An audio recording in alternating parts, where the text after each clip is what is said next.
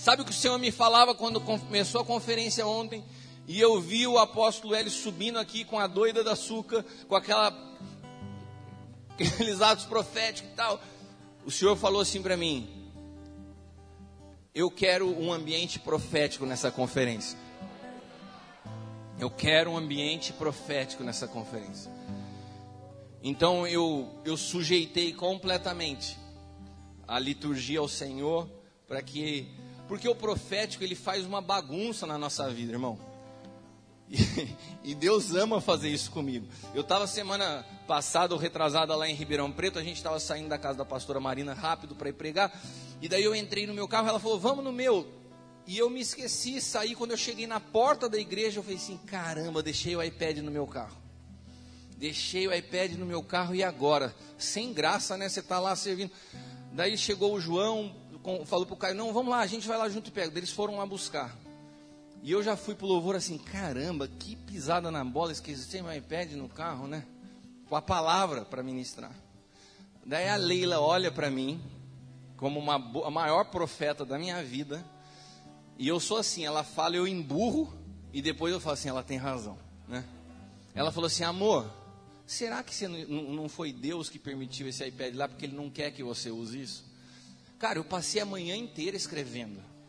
E ela falou para mim assim, com todo esse jeitinho dela, Ele não quer que você use isso. Tipo assim, o que você escreveu.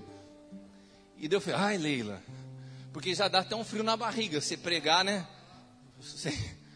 Daí deu 2 minutos, o Espírito Santo falou assim para mim, é isso mesmo. E daí já tinha ido o João, já tinha ido o Caio chega com o iPad no meio do louvor, falou, pai, peguei aqui para você. Eu falei, filho, eu não vou precisar, mas muito obrigado. E eu acho, cara, que pelo meu formato, né, a minha mentalidade cartesiana de engenheiro, eu acho que Deus ama fazer isso, Ele faz de propósito, e eu acho que Ele fica rindo quando Ele faz isso. Eu já contei para vocês, eu vou contar uma outra coisa para vocês. A gente tem um profeta muito amigo nosso que faleceu ano passado, o profeta Amaro, e uma vez ele veio aqui, ele vinha todo ano nesse período de planejamento nosso para o ano seguinte, e ele vinha nos ajudar nas percepções proféticas. A gente orava junto, passava um tempo com a direção. E eu fui buscar ele em Mogi, e ele veio de lá até aqui, batendo papo comigo no carro, né? E quando você anda com um profeta, você fica com expectativa do quê? Hã? Só eu que sou carnal ou não? Eu vim com ele, eu falei, deixa que eu pego o profeta, né? E vim com ele de lá até aqui. Cara, ele contou piada, falou bobeira. A gente viajou em um monte de assunto, mas nada de palavra profética. Falei, beleza, né? Ai, como eu sou carnal, o cara tá afim de bater papo. Daí chegamos aqui, tinha uma mesa de café, ele sentou na mesa, nem tomou o café, começou a profetizar. E daí eu olhei e já falei assim, pô, ficou 2 horas comigo. Daí ele sentou e começou a profetizar, em sentido horário. Eu estava bem na frente dele, ele foi um por um assim, ó, do pessoal da diretoria. E cara, só para pessoal chorando, palavra precisa. E eu precisava ouvir algo de Deus naquele dia. Daí ele chegou aqui, pulou eu. Tô falando sério, a Leila está aqui, eu tô contando exatamente do jeito que aconteceu. Ele foi profetizando por todo mundo, pulou eu, profetizou o próximo. E seguiu. Quando ele terminou o último, ele falou assim, nossa gente, eu nem comi nada ainda, vou tomar um café. E eu fiquei pensando assim, eu? Mas eu fiquei tão bravo que eu saí da sala, eu falei assim, eu vou no banheiro. Daí eu fui no banheiro, fui falar com quem? Com o Espírito Santo. Eu falei, o que você tem comigo? Eu estou pedindo para o Senhor que eu quero ouvir algo, você não fala comigo já há um tempão. Daí você manda um profeta na minha casa, ele fala com todo mundo e não fala comigo. Está de mal, não quer... O que está acontecendo? Daí, dentro do banheiro, eu discutindo com o Espírito Santo, e ele não me falou nada. Daí eu voltei, sentei na sala, o profeta olhou para mim e falou assim, pensou que eu não ia falar nada para você, né? E pá. E eu acho que nessa hora Deus fica assim, nossa, Ele ama me sacanear. Não falem isso para ninguém, guarda essa parte. O apóstolo falou que Deus ama sacanear, vamos falar que heresia. Isso é só comigo. Mas vamos voltar para falar. 1 Coríntios capítulo 13, versículos 11 e 12. Quando eu era menino, nessa época que eu falei para vocês, quando eu era menino, eu falava como menino, eu sentia como menino, eu discorria como menino, mas logo que eu cheguei a ser homem, eu estou dando um trabalho para o pessoal da luz, né? Porque eu desço, é para não descer, daí eles têm que acender a luz, eu subo, eles têm que apagar a luz. Se vocês quiserem deixar acesa essas luzes de baixo, daí eu posso subir e descer sem atrapalhar vocês. Pode deixar, Marco. Porque eu estou vendo que eu estou dando trabalho. Eu discorria como menino, mas logo que eu cheguei a ser homem, acabei com as coisas de menino. Porque agora vemos por espelho em enigma, mas então veremos face a face. Agora conheço em parte, mas então conhecerei como também sou conhecido. Na segunda-feira eu estava falando sobre esse texto, como Paulo fala sobre a importância de deixar as coisas de menino. E nós precisamos entender que existem coisas que nós aprendemos na infância, que vão seguir conosco por toda a vida. Foi na infância que nós aprendemos a andar. Foi na infância que nós aprendemos a falar. Foi na infância que nós aprendemos a nos relacionar. Mas existem situações que nós vivenciamos e aprendemos na infância que na vida adulta elas já não permanecem.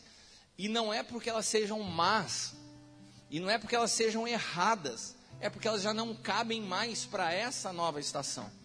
Então, quando nós vemos Paulo escrevendo sobre isso, ele não estava falando sobre a infância natural, ele estava fazendo uma analogia para que pudesse ser compreendido uma realidade espiritual. Lembra que todas as vezes que você vê as cartas de Paulo, tudo o que ele fala tem a ver com algo espiritual. Nada do que ele falou diz respeito literalmente a algo natural, porque ele foi o apóstolo do novo pacto. Ele foi arrebatado por Deus para que ele conseguisse compreender verdades espirituais que são indescritíveis com palavras humanas. Então ele precisou ver para que ele pudesse de alguma forma comunicar. Então todas as vezes que você lê as cartas de Paulo, leia pela perspectiva do Espírito, não tenta entender literalmente, que é o que Jesus fala quando ele se referia aos seus ensinos através de parábolas. Ele usava coisas naturais para falar de assuntos espirituais. Para quê? Para que aqueles que podem ouvir, ouçam. Mas para aqueles que não têm ouvidos espirituais, não ouçam, era proposital. Então aqui Paulo está falando de uma realidade espiritual, ele não está falando da sua infância. Ele está falando assim, no tempo que eu era judeu, no tempo que eu era fariseu de fariseus, no tempo que eu perseguia o povo de Deus, eu agia como um menino. Mas teve um dia que eu me encontrei com Cristo, com a luz que ilumina todo o entendimento. E naquele momento eu deixei de ser menino. Então não cabe mais para mim as práticas judaicas, não cabe mais para mim a perseguição aos meus irmãos. Por quê? Porque eu deixei as coisas de menino. Então ele está falando exatamente dessa transição espiritual que ele vivenciou. E na nossa vida acontece o mesmo. Pode ser que você fale para mim assim: Cristiano, como que você vem falar de paternidade para mim? Eu tenho idade para ser seu avô. E eu quero te dizer uma coisa, paternidade espiritual não tem a ver com nada natural, nem com cronologia do tempo, porque você pode ter 50 anos de evangelho e continuar agindo como uma criança. Maturidade espiritual tem a ver com algo que o crescimento de Cristo em nós produz, à medida que nós nos rendemos a Ele. E existem práticas que nós acumulamos ao longo das nossas vidas, no Evangelho, não estou falando no mundo, no Evangelho, que foram práticas infantis. Eu não estou falando que essas práticas sejam más, e a gente precisa ter maturidade para isso, porque nós vamos chegar em ambientes onde se tem ainda essa prática, e é natural, e deve permanecer. Mas para nós aqui, existem algumas coisas que já não cabem mais. Sabe que nós temos de perder a mania como pastores, de ouvir uma palavra e já anotar para pregar. Tem pastor que vem aqui e fala assim: deixa eu anotar, eu já vou pregar. Não, isso não é para você pregar. Isso é para você deixar ser formado dentro do teu espírito. Nem tudo que Deus fala conosco é para a gente pregar num púlpito. E quando você prega algo de forma precipitada, que nem se estruturou dentro de você, você fala daquilo que você ouviu de outro, e não daquilo que se tornou verdade em tua vida. Então existem práticas na nossa vida que não são compatíveis com o amadurecimento. E essas práticas precisam ser deixadas. E quando nós nos encontramos com essas práticas em outros ambientes, não é para que produza em nós julgamento do tipo, nossa, que pessoas imaturas, não. Não é que para produzir em nós o sentimento de, nossa, eles estão fazendo isso errado diante de Deus. Não se trata de errado, se trata de algo que na nossa vida, na estação que estamos, não funciona mais. Amém? Vocês estão entendendo? Eu estou tentando ser o máximo possível cuidadoso com as palavras para que vocês possam entender. Nós estamos numa construção, a gente vai passar por alguns outros lugares e eu preciso que vocês entendam esse princípio. Por quê? Porque nós temos uma principal, e outra coisa que eu gostaria de reforçar a vocês. Eu tenho procurado ouvir ao Espírito e ter uma percepção profética dos detalhes que Deus me mostra no dia a dia. Esse é o discipulado de Jesus. E essa semana, acho que foi a própria pastora Marina que me falou assim, eu comprei outro livro da Engenharia da Graça porque o meu eu dei para alguém, foi você, não foi? E naquele momento Deus me falou assim, é necessário reler esse livro. E eu queria falar isso para vocês, releiam o livro Engenharia da Graça. Mas eu nem li ainda, então leia por favor. Porque o livro Engenharia da Graça, ele fala de um tema que eu acredito que seja muito pontual para o Senhor nessa estação, que nós entendemos a exatidão daquilo que Deus concebeu do que é a igreja. Nós temos uma responsabilidade máxima de ser exatos na obediência ao desenho divino. Isso vai nos nortear nos próximos anos, entender o desenho divino e obedecer o desenho divino. Existe uma diferença muito grande entre ser abençoado e andar de acordo com o desenho divino. Por quê? Porque o desenho divino, ele já traz sobre si a própria bênção. Quando você vive debaixo de um desenho estabelecido pelo Pai desde antes da fundação do mundo, dentro desse desenho se inclui a própria bênção. Agora existem pessoas que e eu estou falando de bênção, na maior amplitude da palavra que você possa imaginar. Para algumas pessoas, isso que eu falei, pode deixar já aceso, daí você não fica mexendo. Bênção para algumas pessoas é material, bênçãos para outros, enfim. Eu quero alcançar tudo aquilo que você chama de bênção, está incluso debaixo do desenho concebido por Deus para as nossas vidas. Então, quando eu estou debaixo do desenho de Deus, quando eu estou vivendo exatamente o que Deus concebeu para mim como igreja, eu posso dizer que eu estou vivendo de forma abençoada. Amém? Porque a Bíblia fala que nós já fomos abençoados em Cristo. Bênção não é um negócio que eu busco, é um negócio que eu vivo. Eu já vivo. Agora, quando eu vivo? Quando eu estou caminhando em exatidão de acordo com o desenho de Deus. Se eu não estou de acordo com o desenho de Deus, eu posso ser abençoado? Pontualmente. Então, o que eu quero dizer? Que às vezes você encontra pessoas que vocês veem, nossa, que bênção na vida dele. Ele pode ter experiências com bênçãos fora do desenho de Deus. Mas ele não ser alguém que caminha em exatidão ao desenho de Deus. Mas todos os que andam em exatidão ao desenho de Deus são abençoados. Vocês entenderam a diferença? Vou te dar um exemplo na Bíblia. O jovem rico era abençoado ou não era aos olhos naturais? Sim. Ele estava exato com o desenho de Deus? Estava, até se encontrar com Jesus. Ele caminhava exato na lei, só que Jesus falou assim, cara, está mudando, a jurisdição está transicionando, eu sou o marco de transição, até aqui você estava exato, a partir daqui você tem que deixar essas coisas para que você continue exato. Ele falou, não. Então ele continua cercado das coisas que ele possuía, daquilo que eventualmente nós chamamos bênção, mas ele perdeu a exatidão. O que você prefere, exatidão ou bênção? Essa é uma pergunta bastante séria, principalmente para pastores. Eu estava ministrando em Barra Mansa semana passada e eu estava falando isso para os pastores. Você pode ter passado a sua vida inteira construindo uma obra, que de repente hoje, pelo Espírito, e eu estou contribuindo com isso, eu estou te mostrando que a tua obra está fora do prumo. Você perdeu a exatidão ao longo da construção. E se você hoje reconhece que você perdeu a exatidão e que está fora, você só tem duas alternativas: demolir o que foi feito, ou olhar para tudo que foi feito e falar assim: custou tanto tempo e recursos que eu vou deixar assim mesmo. O que é melhor? Você preservar o que você fez ou entrar na exatidão do desenho de Deus, ainda que você tenha que abrir mão de coisas que você fez e se apegou a elas? Foi exatamente a conversa de Jesus com o jovem rico. Beleza, você construiu muita coisa, mas o desenho mudou. E agora, para que você seja exato, você precisa abandonar essas coisas.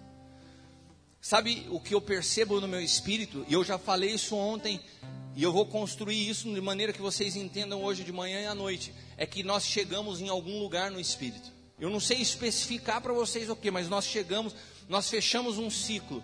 E Deus está nos falando nesses dias: será que vocês não perceberam que nesse ciclo que se chegou tem algumas coisas que vocês precisam deixar urgente, porque não vão fazer parte da próxima estação? Aquilo que até agora foi permitido por parte de Deus não vai continuar. Foi mais ou menos o que eu falei sobre modo resgate e modo edificação.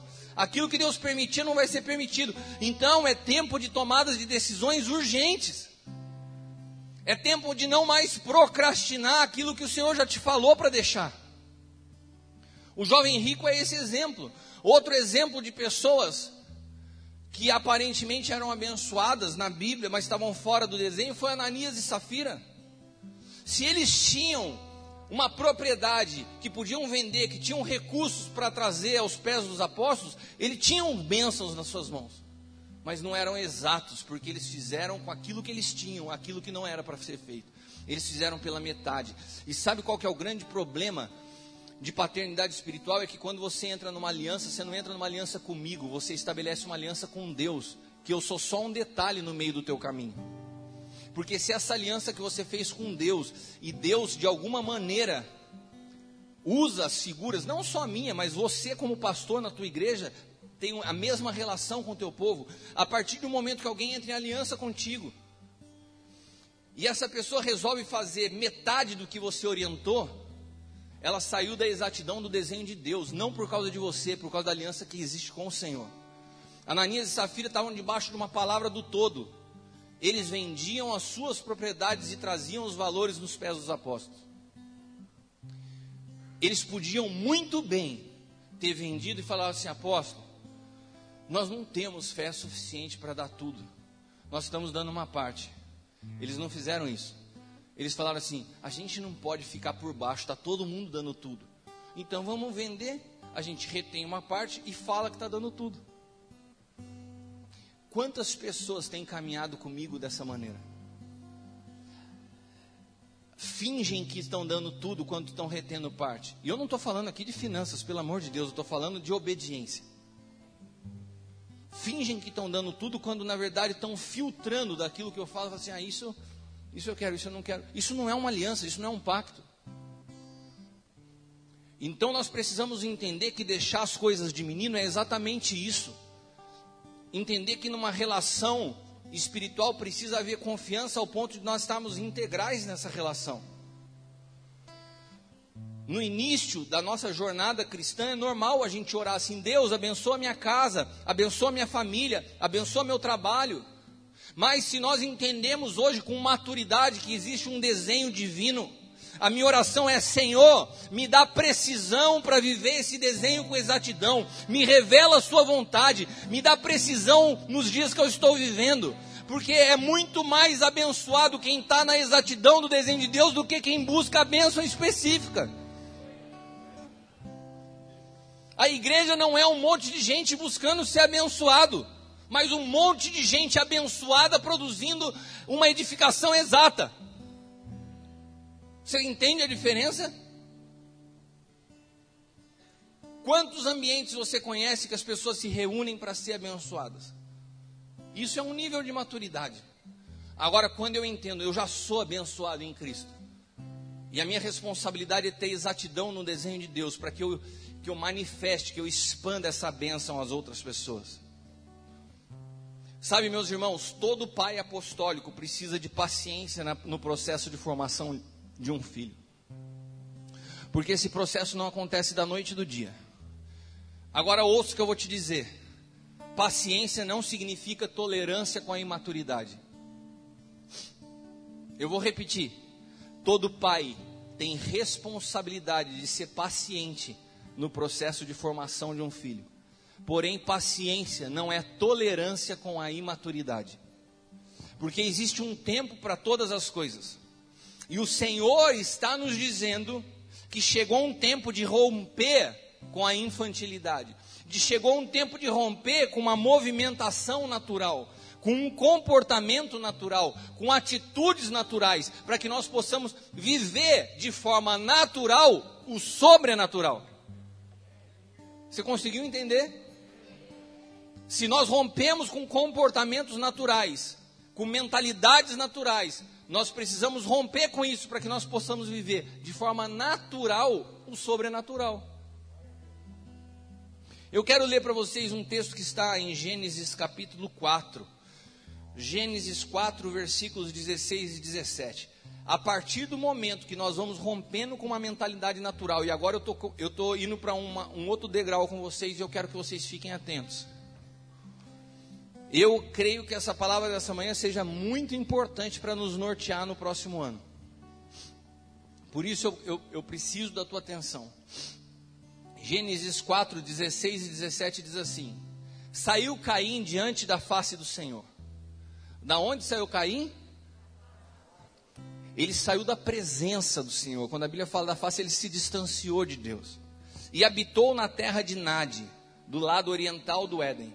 E conheceu Caim sua mulher, e ela concebeu e deu à luz a Enoque.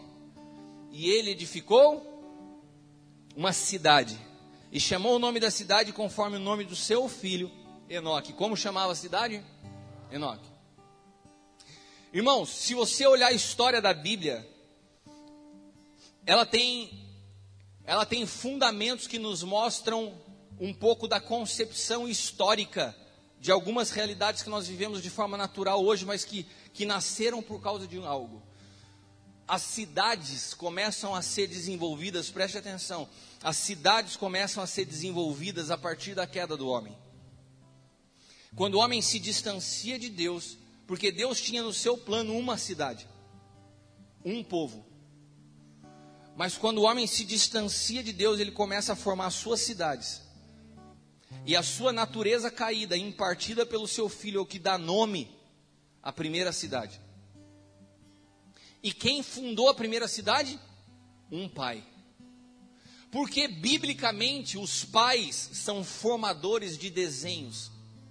Os pais carregam o DNA do Senhor. E eu falo pais, não somente homens. O apóstolo Hélio explicou muito bem ontem que se nós estamos em Cristo, não há mais macho nem fêmea. Não existe essa paternidade exclusivista, mas todos que somos maduros em Cristo, exercemos uma paternidade espiritual, e nós somos pessoas que são capazes de trazer o desenho divino sobre a face da terra.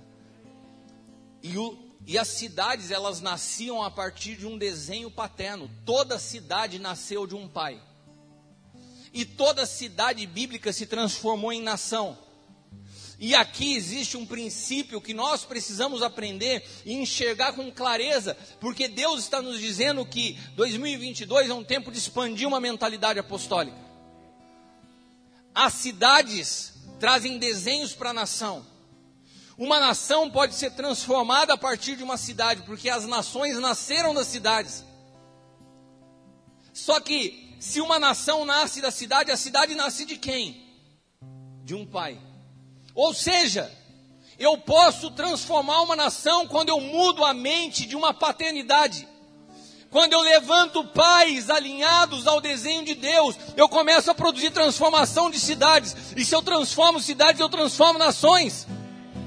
Por que a igreja não tem mais poder transformador? Porque ela saiu de uma mentalidade apostólica e passou a focar completamente numa construção denominacional. o meu ministério. Por causa do meu ministério, eu brigo com o seu ministério. Por causa do meu ministério, eu quero as pessoas que estão no seu ministério. Por causa do meu ministério, eu sou infiel a você e sou infiel ao Senhor. Porque a nossa mentalidade é egoísta, servindo a um Deus que é pleno na sua generosidade. Ou nós entendemos os desenhos amplos e maiores numa nova dimensão, ou nós vamos continuar lutando por coisas. O Senhor um dia me falou assim: quando você luta uma batalha que não é para você lutar, ainda que você saia vitorioso, você perdeu. Eu vou repetir isso para você. Se você está guerreando uma guerra onde o Senhor não te colocou para lutar, ainda que você ganha, você não está sendo vencedor. Pelo que você tem lutado? Pelo que você tem batalhado? Se o que você tem batalhado envolve o teu nome, envolve a tua reputação, envolve a tua denominação, eu quero te dizer que você não está lutando as lutas do Senhor. Agora, quando a nossa visão se amplia, e nós não nos reunimos aqui em torno de um nome, mas em torno de um propósito, de um desenho, e nós juntos começamos a caminhar, cada um na sua cidade, não com um nome de uma placa denominacional, mas carregando o mesmo espírito, portadores do mesmo desenho, nós vamos conseguindo produzir transformação, e as pessoas começam a nos olhar e falam assim: o que acontece com esse povo que é diferente? Eles não chegam diante do prefeito da cidade para pedir saco de cimento, mas eles chegam diante do prefeito da cidade e falam: eu estou aqui para servir essa cidade. Eu não chego diante dos políticos para pedir favor, mas eu chego diante dos políticos falando que eu tenho resposta que pode transformar a situação deles. A igreja não é pedinte, a igreja foi colocada por Deus para estabelecer governo sobre a face da terra.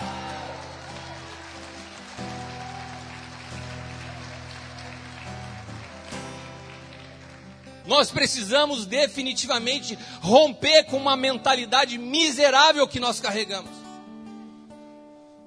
Por quê? Porque pais estabelecem desenhos. Repita comigo essa frase: pais estabelecem desenhos. E isso é bom e ruim. Porque se um pai estabelece um desenho exato, os filhos vão caminhar debaixo de um desenho exato. Mas se os pais estabelecem desenhos equivocados, seus filhos viverão debaixo de desenhos equivocados. É o que nós chamamos de tradições. E as tradições, elas se opõem a legado. Eu vou falar sobre isso à noite. Não quero entrar nessa parte nessa manhã. Olha para quem está do teu lado assim: não falta no culto da noite para você pegar a sequência.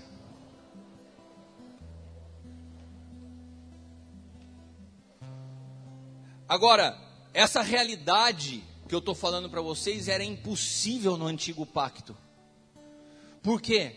Porque o antigo pacto era formado por homens naturais. E o processo de se transformar de um pai uma cidade e de uma cidade uma nação é um processo sobrenatural.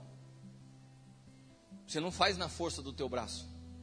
Agora, pelo Espírito, eu consigo ver aquilo que o apóstolo L tem falado há algum tempo, com tanta clareza que eu não conseguia compreender, mas hoje eu compreendo, porque nesse período, quando essa palavra profética foi liberada, algo foi ativado em mim, Nelson, que abriu meus olhos para entender algo que eu não estava entendendo. Ou seja, se existem coisas que você não entende, mas você insiste e persevera, uma hora Deus se revela a você. Eu quero te dizer, persevere. Se você entende que você está num ambiente de pureza, se você entende que o que nós estamos falando vem da parte de Deus, ainda que a sua mente não conceba, continue. Em nome de Jesus, não para. Porque o Senhor vai se revelar a você ao longo da jornada. E o apóstolo L falava durante anos para mim: Kiko, quem transforma uma cidade, transforma uma nação. E eu ouvia isso. Mas eu falava: como? E Deus deu uma palavra para ele há anos atrás que transformava o nome de Taubaté. E é impressionante como ele se apega às palavras de Deus e não abre mão. Se você andar por Taubaté, você vai ver em todo o canto da cidade um muro pintado com a palavra Terra de Adoradores. Quando você vem pela rodovia Ayrton Senna, vai chegar em Taubaté, quase que um sinal de boas-vindas. Tem um muro enorme pintado na estrada, Terra de Adoradores. todos o apóstolo Hélio mandou pintar. Ele falou assim, eu vou propagar essa palavra, porque Deus me confiou a responsabilidade. Ele vai no conselho de pastores e fala assim, irmãos, pastores dessa cidade, o Senhor mudou essa cidade, o nome é terra de adoradores. Daí eles falam assim, mas essa palavra é tua, você que fala isso. Não, não é minha, é da igreja, eu só estou fazendo porque ninguém se apega. Se ninguém fizer, eu vou continuar fazendo. E eu falava assim, o que adianta ser, eu na minha cabeça, natural, se eu discuto com o Espírito Santo, você imagina com o apóstolo Hélio.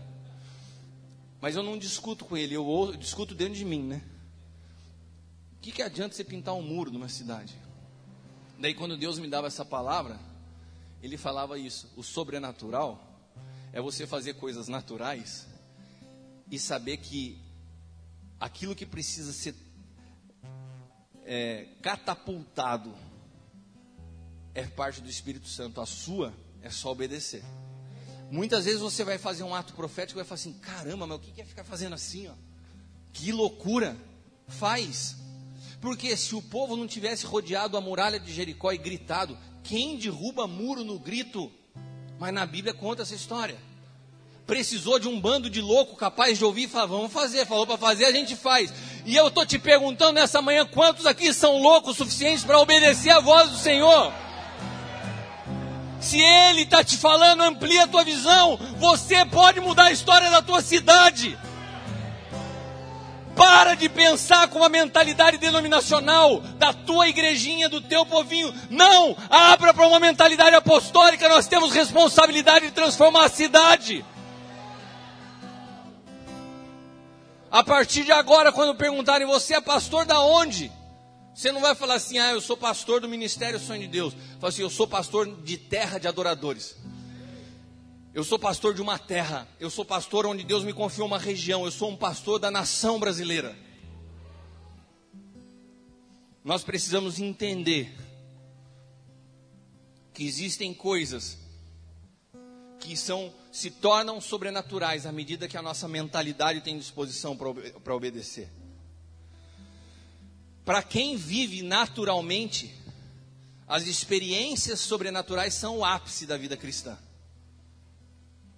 Hein? Eu já falei isso para vocês quando eu falei sobre homem exterior e homem interior. Para quem vive naturalmente, experiências sobrenaturais são o ápice da vida cristã. Uau, experimentei um milagre, experimentei uma cura. Teve uma época que as pessoas ganhavam dente de ouro, mas continuavam com a sua língua maldizendo. Tinha uma experiência sobrenatural, mas continuavam na sua carnalidade. Com dente de ouro falando mal das pessoas. Sabe o que isso quer dizer? Que experiências sobrenaturais não transformam. Mas quando eu sou transformado, eu vivo no sobrenatural. É muito diferente. Para quem vive no Espírito, as experiências sobrenaturais são naturais. Isso significa, por exemplo, para quem começa a caminhar nessa dimensão, que o que eu sinto já não é o mais importante, porque o que eu sinto é natural. Você está me ouvindo? O que eu sinto não é mais importante, porque o que eu sinto é natural. Não importam os sentimentos do dia, porque eu já não sou mais pautado por eles. Eu não me relaciono mais com pessoas a partir de quem eu gosto ou de quem eu não gosto, mas a partir de uma edificação que eu faço parte, aonde Deus vai acrescentando pessoas por um propósito. E isso é completamente sobrenatural. Ou você acha que não é sobrenatural? Ontem, por exemplo, eu estava compartilhando com vocês. Aconteceu algo incrível. Você imagina que eu tenho lutado com algumas situações que estavam meio que quietas há mais de ano, meses. 20 minutos antes do podcast, começa uma onda de uma notícia difícil e problemática, e problemas uma atrás da outra, de quarta-feira à noite, e ontem durante todo o dia antecedendo a conferência. Enquanto vocês estavam chegando, o inimigo tentou roubar de mim a alegria de poder recebê-los, porque não tem coisa mais gostosa para um pai do que a casa cheia de filhos. Já eram 7h30, o horário do culto, e eu estava moído por dentro. E eu cheguei na igreja e entrei na minha sala sozinho. E eu falei: Senhor, eu já tinha escrito isso. Eu falei: Senhor, o Senhor sempre me prova nas palavras que eu prego. O Senhor sempre me prova naquilo que eu falo para que sejam verdade na minha vida. Eu não posso ser governado pelas coisas naturais. Eu não posso permitir que o que eu estou sentindo agora dentro de mim interfira nesses dias. De uma maneira sobrenatural, arranca isso, porque eu não tenho como resolver essas situações, e eu não posso ser paralisado por elas. Eu não posso ser arrancado desse ambiente para que a minha mente possa estar vagando em outras coisas. E ontem, quando eu saí daquela sala, quase que eu ordenei a minha alma: você se aquieta e se sujeita ao Espírito. E eu posso falar para vocês que eu estou completamente integral, desfrutando de cada momento junto com vocês. Sabe por quê? Porque eu não sou mais pautado pelos meus sentimentos. Eu sei que o Senhor tem o governo da minha vida. Eu não sou mais pautado por vínculos de afinidade. Eu me identifico tanto com o Tex. Não é isso. Porque esses vínculos de afinidade são frágeis. Os vínculos de afinidade, eles se rompem quando a afinidade se quebra. Mas nós estamos unidos por um propósito. E quando nós temos relações por um propósito, essas relações são inquebráveis. E é por isso que quando eu estabeleço pacto com pessoas, eu falo o seguinte: toma cuidado. Vá orar. Fique tempo refletindo se você quer fazer um pacto comigo, porque eu não vou quebrar esse pacto. E se eu não vou quebrar esse pacto, isso significa que só tem duas situações de nós não estarmos juntos. Você quebrar esse pacto, que vai ser um problema para você diante de Deus, porque eu não vou quebrar. Ou Deus nos separar por alguma situação. E sabe o que acontece? Tem pastores que caminham comigo, que eles sabem a responsabilidade dessa. Já aconteceu isso 3 vezes. Deixaram de caminhar comigo, mas eles sabem, e eles não conseguiram vir pessoalmente me falar. Porque eles sabem que eu ia falar: eu não estou quebrando o pacto. Porque se você me fizer a maior traição que eu possa imaginar, eu tenho como responsabilidade e obrigação te perdoar. Nós portamos o espírito da reconciliação, não da divisão. Então, ainda que eu fale com você, você pode falar assim: apóstolo, você me feriu. E eu vou te falar: então você me perdoa. É a única alternativa que nós temos. É a única. Eu ouvi um verdade do Alexandre do Rio aí? Quem falou verdade? É o Alexandre, não? Marquinho? Joaquim? Olha, o seu verdade foi verdade do Rio de Janeiro. Eu discerni aqui no Espírito. Você veio, rapaz. Que coisa tremenda. Eu quero que você se coloque de pé. Dá uma salva de palmas para o Joaquim.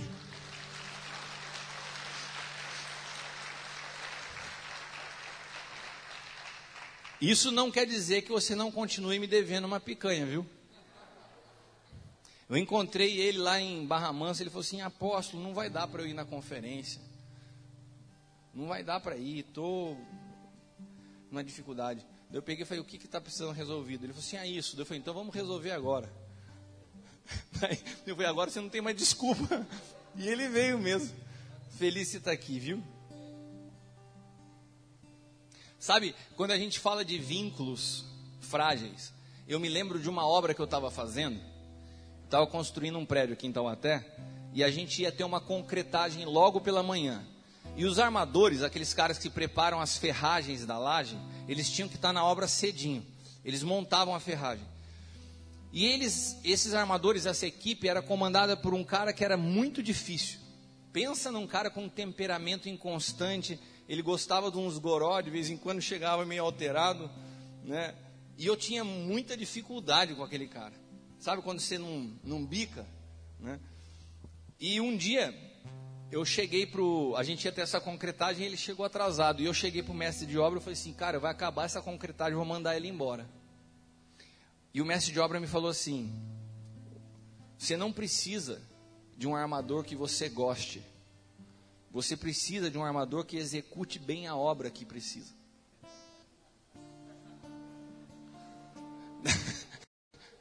Daí eu peguei e falei assim, entendi. E esse cara continuou com a gente até o final da última laje na obra, sem eu gostar dele, porque não tinha a ver com afinidade, tinha a ver com exatidão ao desenho. E ele era exato ao desenho.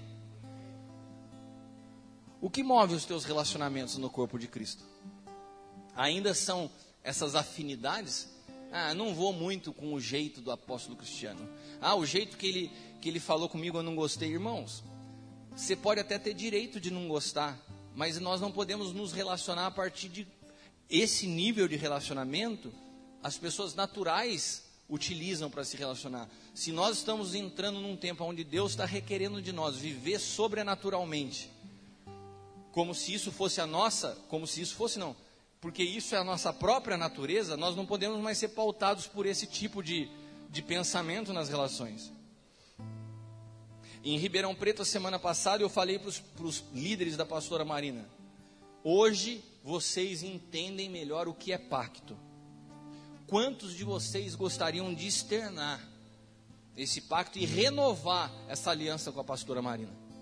E foi um por um dos líderes naquele lugar. Cadê os irmãos de Ribeirão Preto? Foi assim ou não foi? Foi um por um daqueles lá, diante da pastora, falou assim, eu estou renovando o meu pacto com a senhora, quero te pedir perdão. E sabe, quando eu vi aquilo acontecendo, o Senhor ministrou algo ao meu espírito. O Senhor me falou assim, do mesmo jeito que você está falando de renovação de pacto com a pastora Marina, é necessário você fazer isso com seus filhos. É necessário. Essa conferência está sendo construída num ambiente extremamente profético. 3 gerações de pais reunidas, um testemunho perfeito, e seja um momento propício para a gente, com mais discernimento ao longo de anos caminhando junto, entender se nós estamos hoje tão inteiros nesse pacto como estávamos quando fizemos esse pacto anos atrás. Você tem entendimento do que eu estou te falando? Pelo menos 3 pessoas têm entendimento. Mas eu creio que uma das maneiras de nós externarmos esse pacto seja nos comprometer a edificar sobre o mesmo desenho. Eu não preciso que você venha falar para mim palavras de bajulação. Eu não preciso. Sabe, se você falar para mim que me ama, eu vou ficar muito feliz, porque eu amo cada um de vocês. Mas se você não falar para mim, não é isso que me move. Porque se eu me movesse só por palavras de afirmação, a partir do momento que eu não tenho essas palavras, eu pararia. As tuas palavras não são o meu combustível. Mas eu entendo que nós precisamos externar esse pacto. E a melhor maneira não seja através de palavras, mas nos comprometendo que nós estamos dispostos a edificar debaixo de um mesmo desenho. Para mim, isso é sinal que você tem um pacto comigo. Apóstolo, os desenhos que Deus tem trazido através da tua vida, eu me comprometo a viver com exatidão isso aí. Dentro dessa palavra profética do ser sobrenatural, nós vamos nos comprometer primeiramente a sermos pais redimidos, alinhados com o desenho de Deus, porque como pais nós temos responsabilidade de trazer desenhos. E como consequência disso, produzir transformação na nossa cidade. Quantos aqui entendem isso que eu estou falando? Eu tenho um pacto e o meu compromisso nesse pacto é edificar debaixo do mesmo desenho. Aqueles que são pastores, que caminham comigo como filhos, nós temos, e você que não caminha comigo, não tem problema, não estou fazendo uma distinção, mas esse é um momento que eu gostaria de que você pudesse, você que caminha comigo, fazer assim, apóstolo, eu entendi e eu quero renovar essa minha aliança contigo e me comprometer a edificar sobre esse mesmo desenho. Eu queria que você se colocasse de pé.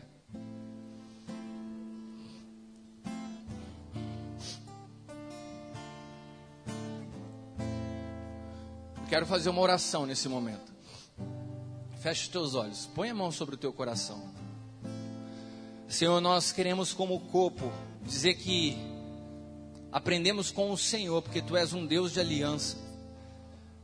e nós apresentamos os nossos corações ao Senhor, e nos sujeitamos ao teu modelo divino, como disse o apóstolo Eli ontem, o governo de Deus é a paternidade. O Senhor governa através da relação de pais e filhos, e nós nos comprometemos com o teu desenho, em te servir, entender que os filhos não são nossos, são teus, mas temos uma responsabilidade de trazer um desenho exato, e nós temos um pacto, e reforçamos esse pacto diante dos homens e diante do mundo espiritual, para que possamos seguir avançando nessa edificação.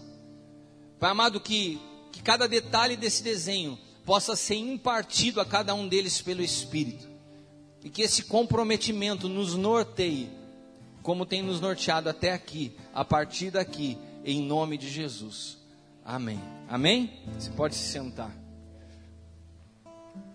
Irmãos, nós falamos tanto em 5 ministérios, mas a gente precisa de fato começar a desenvolver uma visão apostólica. Sabe, existem coisas, estamos falando de desenho divino, e você acabou de se comprometer de reforçar esse pacto comigo, amém? Amém? E quando eu falo de estabelecer o desenho, não estou falando do mesmo modelo de culto, não estou falando da mesma liturgia de culto, estou falando de desenho. Então eu quero te dar algumas dicas de coisas que nós já estamos fazendo, ajustando a nossa movimentação para esse desenho. Por exemplo, nós temos aqui a BSK. BSK é uma escola de empreendedorismo para adolescentes. Isso é uma visão apostólica. Você começar a formar adolescentes e jovens com uma mentalidade empreendedora, não uma mente de escravo. Sabe, o Brasil por muito tempo formou pessoas com mente a partir de uma visão ideológica, pessoas que aprenderam a se tornar dependentes de um salário, se apoiarem naquilo que ouviram dizer estabilidade financeira. Eu venho de uma época que a pessoa fala assim: se eu conseguir um emprego na Vox, eu estou resolvido para o resto da vida. Se eu conseguir trabalhar na Ford, se eu conseguir trabalhar numa repartição pública, e sempre o que se buscou foi estabilidade financeira. Agora, nós precisamos entender que caminhar com Deus não é viver debaixo de uma estabilidade financeira. A nossa estabilidade está em concentrar e fundamentar as nossas vidas no Senhor. Ele é a nossa estabilidade. E isso, muitas vezes, essa busca por estabilidade nos rouba de obedecer à voz de Deus. Então nós precisamos formar adolescentes e jovens com uma mente empreendedora. Isso é uma visão de uma igreja apostólica. Outra coisa, durante muito tempo aprendemos e ouvimos o velho ditado: política e religião não se discute. Isso é uma mentira. A igreja sempre foi chamada para produzir conscientização política. Agora, isso não quer dizer que nós venhamos a produzir uma mente evangélica num estado que é laico. Não, não é isso. Se a gente vê o André Mendonça, o que aconteceu esses dias, ele foi muito sábio e até foi questionado na sua sabatina se ele apoiaria o casamento, a união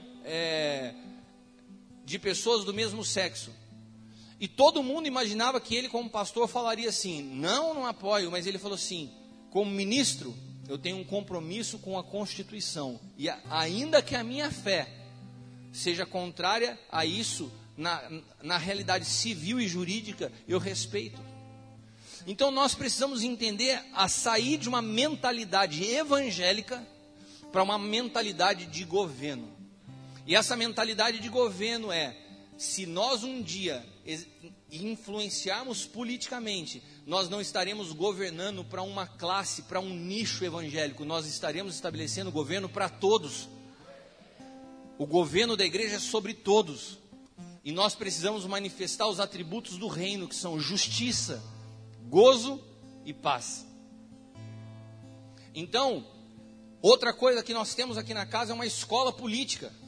Nós formamos os jovens com uma mentalidade, uma conscientização política, para produzirem transformação. Nós temos um trabalho aqui na casa que se chama riqueza canalizada. O que é isso? Gerar o entendimento de cada empresário que vive nesse ambiente, que ele primeiramente utilize dos serviços de outros irmãos que estão aqui. Por que riqueza canalizada? Porque nós temos primeiramente o compromisso de abençoar os domésticos da fé, aqueles que caminham junto. Outra coisa que nós temos trabalhado nos últimos anos, o Senhor nos deu o desenvolvimento de um sistema de educação, mais do que uma escola, um método educacional, fundamentado no novo pacto. A pastora Eliana, que é uma das ministras aqui da casa, fez um mestrado na USP e começou a entender que havia uma metodologia de ensino em tudo que Jesus falava. Havia uma metodologia no novo pacto. Jesus ensinava com uma metodologia única. E quando ela começou a transcrever isso, ela falou assim: isso é fundamental no ensino. Qual a base desse ensino? A palavra nos diz no novo pacto que nós não necessitaríamos ensinar uns aos outros, porque tudo já estaria em nós, e o Espírito nos ensinaria todas as coisas. Então Jesus não ensinava, ele perguntava para que a própria pessoa desse a resposta.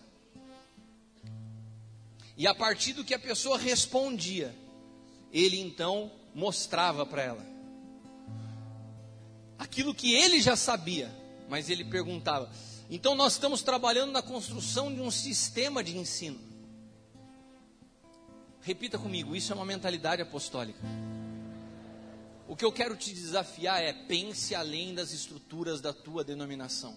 O que eu quero te desafiar é: pense além daquilo que sempre te norteou dos últimos anos. As mesmas coisas, o evangelismo, é isso, é aquilo. Não, nós somos responsáveis por transformar uma sociedade. E o Senhor vai nos inspirar com as áreas que são importantes para a transformação. Nós estamos trabalhando na construção de uma clínica. Começar com uma clínica para que se torne um hospital. Será que você não pode começar a sonhar junto conosco? A construir um sistema de ensino na sua cidade, a pensar, fala assim: nós vamos construir um hospital com um tratamento humanizado, aonde nós oramos pelas pessoas. Nós temos um sonho de construir um hospital maternidade nessa cidade, onde cada criança que nasça, nós possamos impor as mãos e profetizar, orar e determinar um destino profético no Senhor. Será que você não começa a ser cheio por essa palavra e começa a sonhar com a tua cidade, com a transformação da tua cidade, com a transformação da história? Porque isso passa pela mão de pais apostólicos, porque os pais têm desenhos que transformam cidades, e se transformam cidades, transformam nações.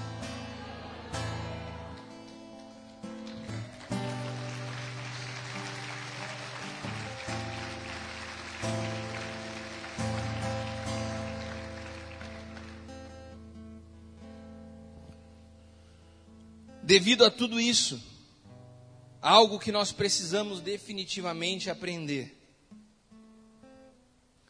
é que nós precisamos de clareza naquilo que nós estamos edificando, porque nós não podemos ter qualquer tipo de pessoa edificando conosco. Pode ser que vocês tenham pessoas que você goste, pode ser que vocês tenham pessoas que vocês conheçam que são homens de Deus, mas que não sirvam nessa edificação. E pode ser que tenha outras pessoas que você não gosta, que você não tem afinidade. Pode ser que eventualmente essa pessoa que você não tem afinidade seja eu, mas que seja importante nós edificarmos juntos. E nessa hora nós deixamos os nossos sentimentos de lado para obedecer um desenho que é mais importante que as nossas vontades. É um tempo onde nós vamos ampliar a nossa visão sobre nós mesmos. Vamos ler 1 Coríntios 13, 12, eu já estou acabando e eu quero fazer um ato profético com vocês nessa manhã. Amém? 1 Coríntios 13, 12. Por falar nisso, alguém poderia separar para mim uma botija de azeite? E se tiver mais ministros aqui do sonho que estão presentes, que sentem aqui na frente, eu vou precisar de vocês. Já viu o Alan chegando aí? O Alan mesmo sem óculos eu consigo enxergar pela careca, eu consigo discernir. 1 Coríntios 13, 12. Porque agora vemos por espelho, em enigma, mas então veremos face a face. Agora conheço em parte, mas então conhecerei como também sou conhecido. Irmãos, quantos de vocês conhecem esse texto?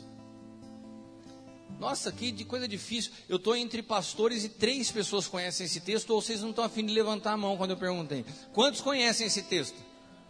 Amém. Agora um número menor não conhece. Deixa eu falar para você que não conhece. Leia a Bíblia, irmão.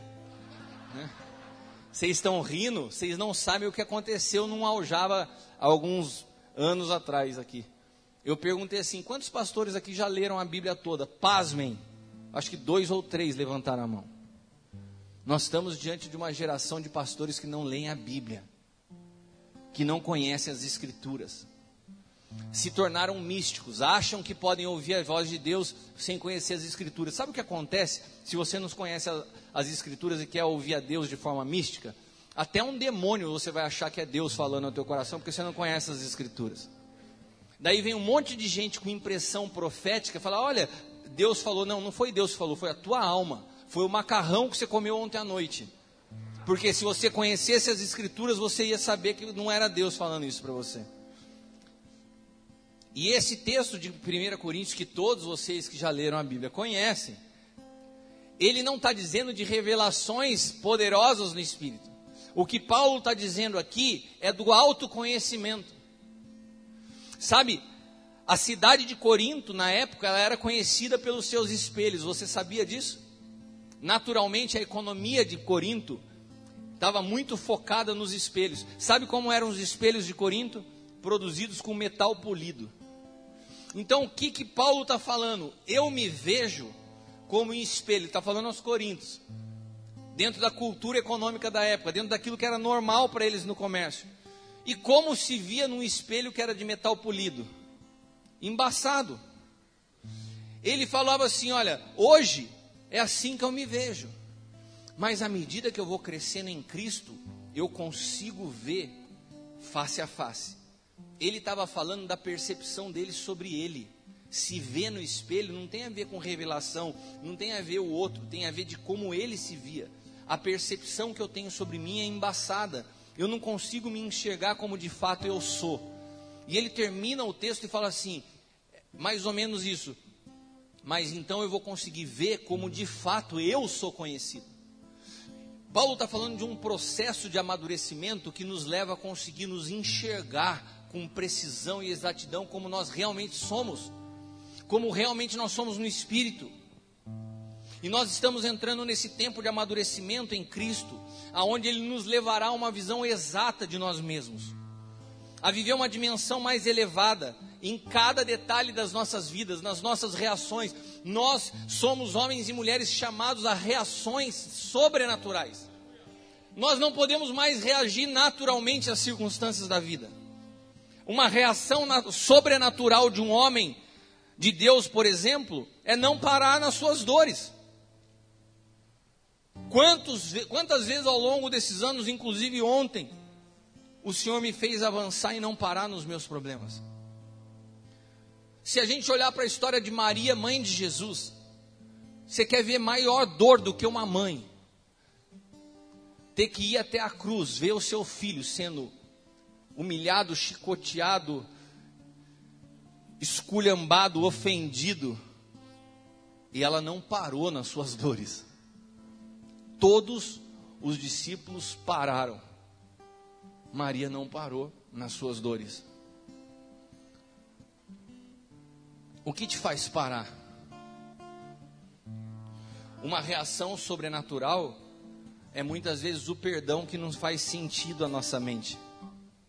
Uma reação sobrenatural é como nós reagimos no dia a dia com aqueles que estão mais perto, com as nossas esposas, com os nossos maridos, com os nossos filhos. Como é o teu tratamento dentro de casa? Como você reage? Agora pense o que seria sobrenatural na maneira de reagir nessas mesmas situações. Então pensa nas situações do teu dia a dia.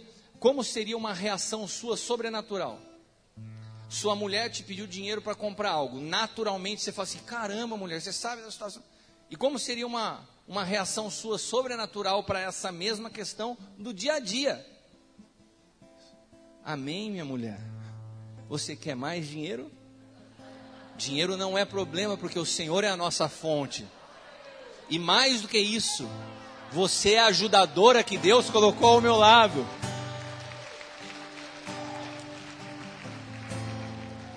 A gente mistificou o sobrenatural. A gente acha que sobrenatural é rodopiar, é reteté, é o anjo. Não, sobrenatural é você ter reações que não seriam naturais. Quantos de nós, homens, deixamos de honrar as nossas mulheres no dia a dia com essas reações que se tornaram básicas? E nós poderíamos ter reações sobrenaturais, porque o que nós temos de mais valor, e a primeira coisa, quando você chegar lá no céu, o portão se abrir, Pedro vier para te receber, e fala assim, ô, você chegou? Pedro fala que tem a chave lá, né? Você chegou, você está chegando, deixa eu te falar uma coisa. Para entrar aqui, a primeira coisa que o Senhor vai pedir para você prestar contas não é da tua igreja, não é do teu ministério, não é do uso do dinheiro, ele vai falar assim, é da tua esposa. Como que você cuidou? Meu Deus! Daí, você vai falar assim, beleza, primeiro, pensa que você não vai conseguir enrolar Pedro ali no portão, porque você está no céu, você não vai poder enrolar. Daí quando você começar a dar aquela história, porque eu aconselho pastores, eu sei como pastor é, o pastor começa a pregar para você, para justificar o erro dele, vai pregando, tal. Irmãos, Pedro não vai deixar você ficar pregando para ele. Ele fala assim, pastor, antes de você me contar, né, como foi com a tua mulher, eu tenho uma ideia melhor, chama ela para ela contar como você cuidava dela. Eu estou lógico que ilustrando, brincando, mas de fato, a nossa responsabilidade primária não é cuidar da esposa do Senhor, é cuidar da esposa nossa. Então a nossa reação sobrenatural não é no púlpito, não é você orar em línguas. Ser sobrenatural é muitas vezes parar de reagir naturalmente em coisas do dia a dia e ter atitudes diferentes. E eu não estou falando para vocês, estou falando de algo que Deus ministrou para mim. E eu sei que a Leila está dando glória a Deus ali. Deus falou comigo isso. Se você quiser entender, receba isso também. O amém das mulheres foi muito mais forte, né? A paternidade espiritual é algo sobrenatural. Não pelo título, mas quando nós, a partir dessa relação, começamos a ter uma consciência de fato do que é ser filhos. Sabe por quê? Porque um pai pode remir a história de um filho. Um pai pode remir tempo de um filho. Um pai pode fazer com que um filho não perca tempo na vida. A única coisa que ele precisa é que tenha um filho que o ouça. Eu vou contar para vocês uma história. Esse ano o Caio começou a faculdade de Direito. E eu fiquei muito feliz porque ele completou 18 anos e ele começou a se incomodar com relação a dinheiro. Eu preciso trabalhar, eu preciso ter meu dinheiro, eu preciso pagar minhas contas. E eu achei isso legal, a parte dele, ele tá se movendo nesse sentido. E daí ele falou, pai, me ajuda a arrumar um emprego, eu vou começar. Eu falei, cara, você tem que ir atrás. E ele começou a mandar currículo e começou a procurar. De repente ele me chama e fala assim, nossa, tem uma surf shop lá no shopping que abriu e tem um salário legal, eu acho que vai dar certo, o cara já me chamou. Eu falei, não é para você isso aí. Eu falei, pai, mas vai ter o dinheiro que eu preciso. Eu falei assim, eu estou discernindo no meu espírito que não é para você trabalhar numa surf shop, você está fazendo faculdade de Direito, e se Deus for abrir para você uma porta, vai ser estágio na área de Direito. Mas eu preciso do dinheiro. Eu falei, graças a Deus você tem um pai que pode pagar suas contas. Eu te ajudo financeiramente, mas você vai trabalhar na tua área, você não vai trabalhar na loja do shopping. E ele obedeceu. 2 meses depois, no escritório de advocacia, um irmão aqui da casa, que é advogado, estava precisando de estagiário. Eu falei, cara, eu não vou te falar como pastor. Você tem total liberdade de entrevistar o Caio se você não gostar, mas o Caio está fazendo faculdade, está só no primeiro ano. E o Caio começou a fazer estágio na sua área. E eu tenho visto nele um desenvolvimento que foi muito profético, e Deus me falou assim, a tua direção e a obediência dele está remindo o tempo na vida dele. Ele está avançando, ele está amadurecendo, e Deus tem sido tão cuidadoso, que ele se empolgou tanto com o emprego, ele está tão feliz, está aprendendo tanta coisa, que quando nós chegamos em Ribeirão Preto semana passada, e a gente estava lá, o Caio foi comigo, foi o Caio, a Bruna, foi a Maria, e a gente chegou lá e o Sérgio, o pastor Sérgio está sentado aqui na frente com a Cris, o pastor Sérgio é advogado de um escritório, tem um escritório de advocacia lá em Ribeirão Preto, e o pastor Sérgio teve uma palavra profética para o Caio durante o culto, e veio me falar, e ele liberou essa palavra para o Caio, e foi exatamente no sentido do Caio não focar muito a vida dele na experiência prática, mas entender que havia um tempo de aprendizado e fundamento na faculdade. E de fato, foi tão precisa aquela palavra, porque ele estava muito empolgado com o emprego dele, que ele estava colocando mais enfoque no trabalho prático do que os fundamentos da faculdade. E o que eu vejo nisso? Quando você se dispõe a obedecer ao desenho de Deus, Deus cuida para que você mantenha a exatidão, porque ele obedeceu à voz de um pai. Ainda que não fosse o que ele queria naquele momento, ele queria o dinheiro, e eu falei, não, é mais importante que você já vá para a tua área. O que isso quer dizer? Que a palavra de um pai pode remir tempo no destino de um filho. Agora, para que isso aconteça, o que é necessário? Que hajam filhos dispostos a ouvir. A maioria das pessoas, pasmem, a maioria das pessoas, e pastores, e filhos que caminham comigo, quando vêm me pedir conselho, vêm falar de algo que já fizeram. Eles não vêm me falar assim, o que você acha antes? Olha, eu estou fazendo isso, o que você acha? Assim, meu filho, meu irmão, meu amigo, você já está fazendo. Você não quer um conselho, você quer só a validação. Ah, apóstolo, o que você acha? Você acha que eu devo convidar fulano de tal? Mas a pessoa já convidou. Falei, como que eu vou te falar agora não convida se você já convidou? Então nós precisamos aprender a ser filhos. Porque quando nós aprendemos a ser filhos, nós temos através de uma relação, né, de cuidado, a possibilidade de ter o tempo das nossas vidas remido, não perder tempo. Amém? Vocês ficaram num silêncio ensurdecedor. Apocalipse 2:29. Quem tem ouvidos, ouça o que o Espírito diz às igrejas. Quem aqui tem ouvidos? Quem aqui que tem ouvido espiritual? Será? Vocês falaram com tanta convicção.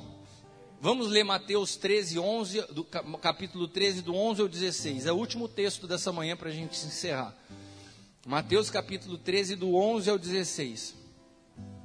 Ele respondendo disse-lhes, porque a vós é dado conhecer os mistérios do reino dos céus, mas a eles não lhes é dado, porque aquele que tem se dará, e terá em abundância. Mas aquele que não tem, olha só, o texto de Mateus está falando de revelação, realidades espirituais. Quem tem, será dado. Quem não tem, até o pouco que tem, será tirado. Está falando do que aqui? Esse texto está falando de ouvir. Pois, por isso lhe falo por parábolas, porque eles vendo não veem, e ouvindo não ouvem, nem compreendem. Olha o que ele está falando, ouvindo. Quem aqui está me ouvindo? Agora, quantos será que estão me compreendendo no Espírito? A palavra diz aqui, ouvindo, não compreendem. Ouvindo, não ouvem. Vocês podem estar me ouvindo naturalmente, mas de fato, só haverá transformação se vocês começam a ouvir no Espírito. E neles se cumpre a profecia de Isaías que diz, ouvindo, ouvireis, mas não compreendereis. Vendo, vereis, mas não percebereis. Quantos conseguem perceber a movimentação no Espírito esses dias? Quantos estão vendo só o natural, mas não estão vendo o que está acontecendo espiritualmente? Quantos? Para quantos essa conferência é só um compromisso? Ah, não dá para ir hoje, não dá para ir amanhã. Não conseguem perceber no Espírito o que está acontecendo. Não conseguem perceber que quando nós entramos numa aliança, nós entramos numa relação de responsabilidade diante do Senhor. Não conseguem perceber que Deus está nos posicionando de um novo tempo. O coração deste povo está endurecido, porque ouviram, de novo, ouviram de mau grado com os seus ouvidos. Como você tem ouvido uma orientação de um pastor, de um pai? Você ouve com os teus ouvidos ou você ouve com os ouvidos de Cristo? espiritualmente. Ouviram de mau grado, às vezes você até ouve, mas de mau grado. E fecharam seus olhos para que não vejam. E ouçam com os ouvidos e compreendam com o coração, e se convertam e eu os cure. Mas bem-aventurados os vossos olhos por quem veem, e os vossos ouvidos por que ouvem. O que Jesus chama de bem-aventurança e bem-aventurado? Aqueles que podem ouvir e compreender. Um dos grandes desafios de um pai apostólico é levar seus filhos a ouvirem. Eu conto sempre o paralelo do Caio, porque a vida do Caio tem um significado profético na minha paternidade espiritual. Ele foi meu primeiro filho. E o Caio passou um período onde ele não me ouvia.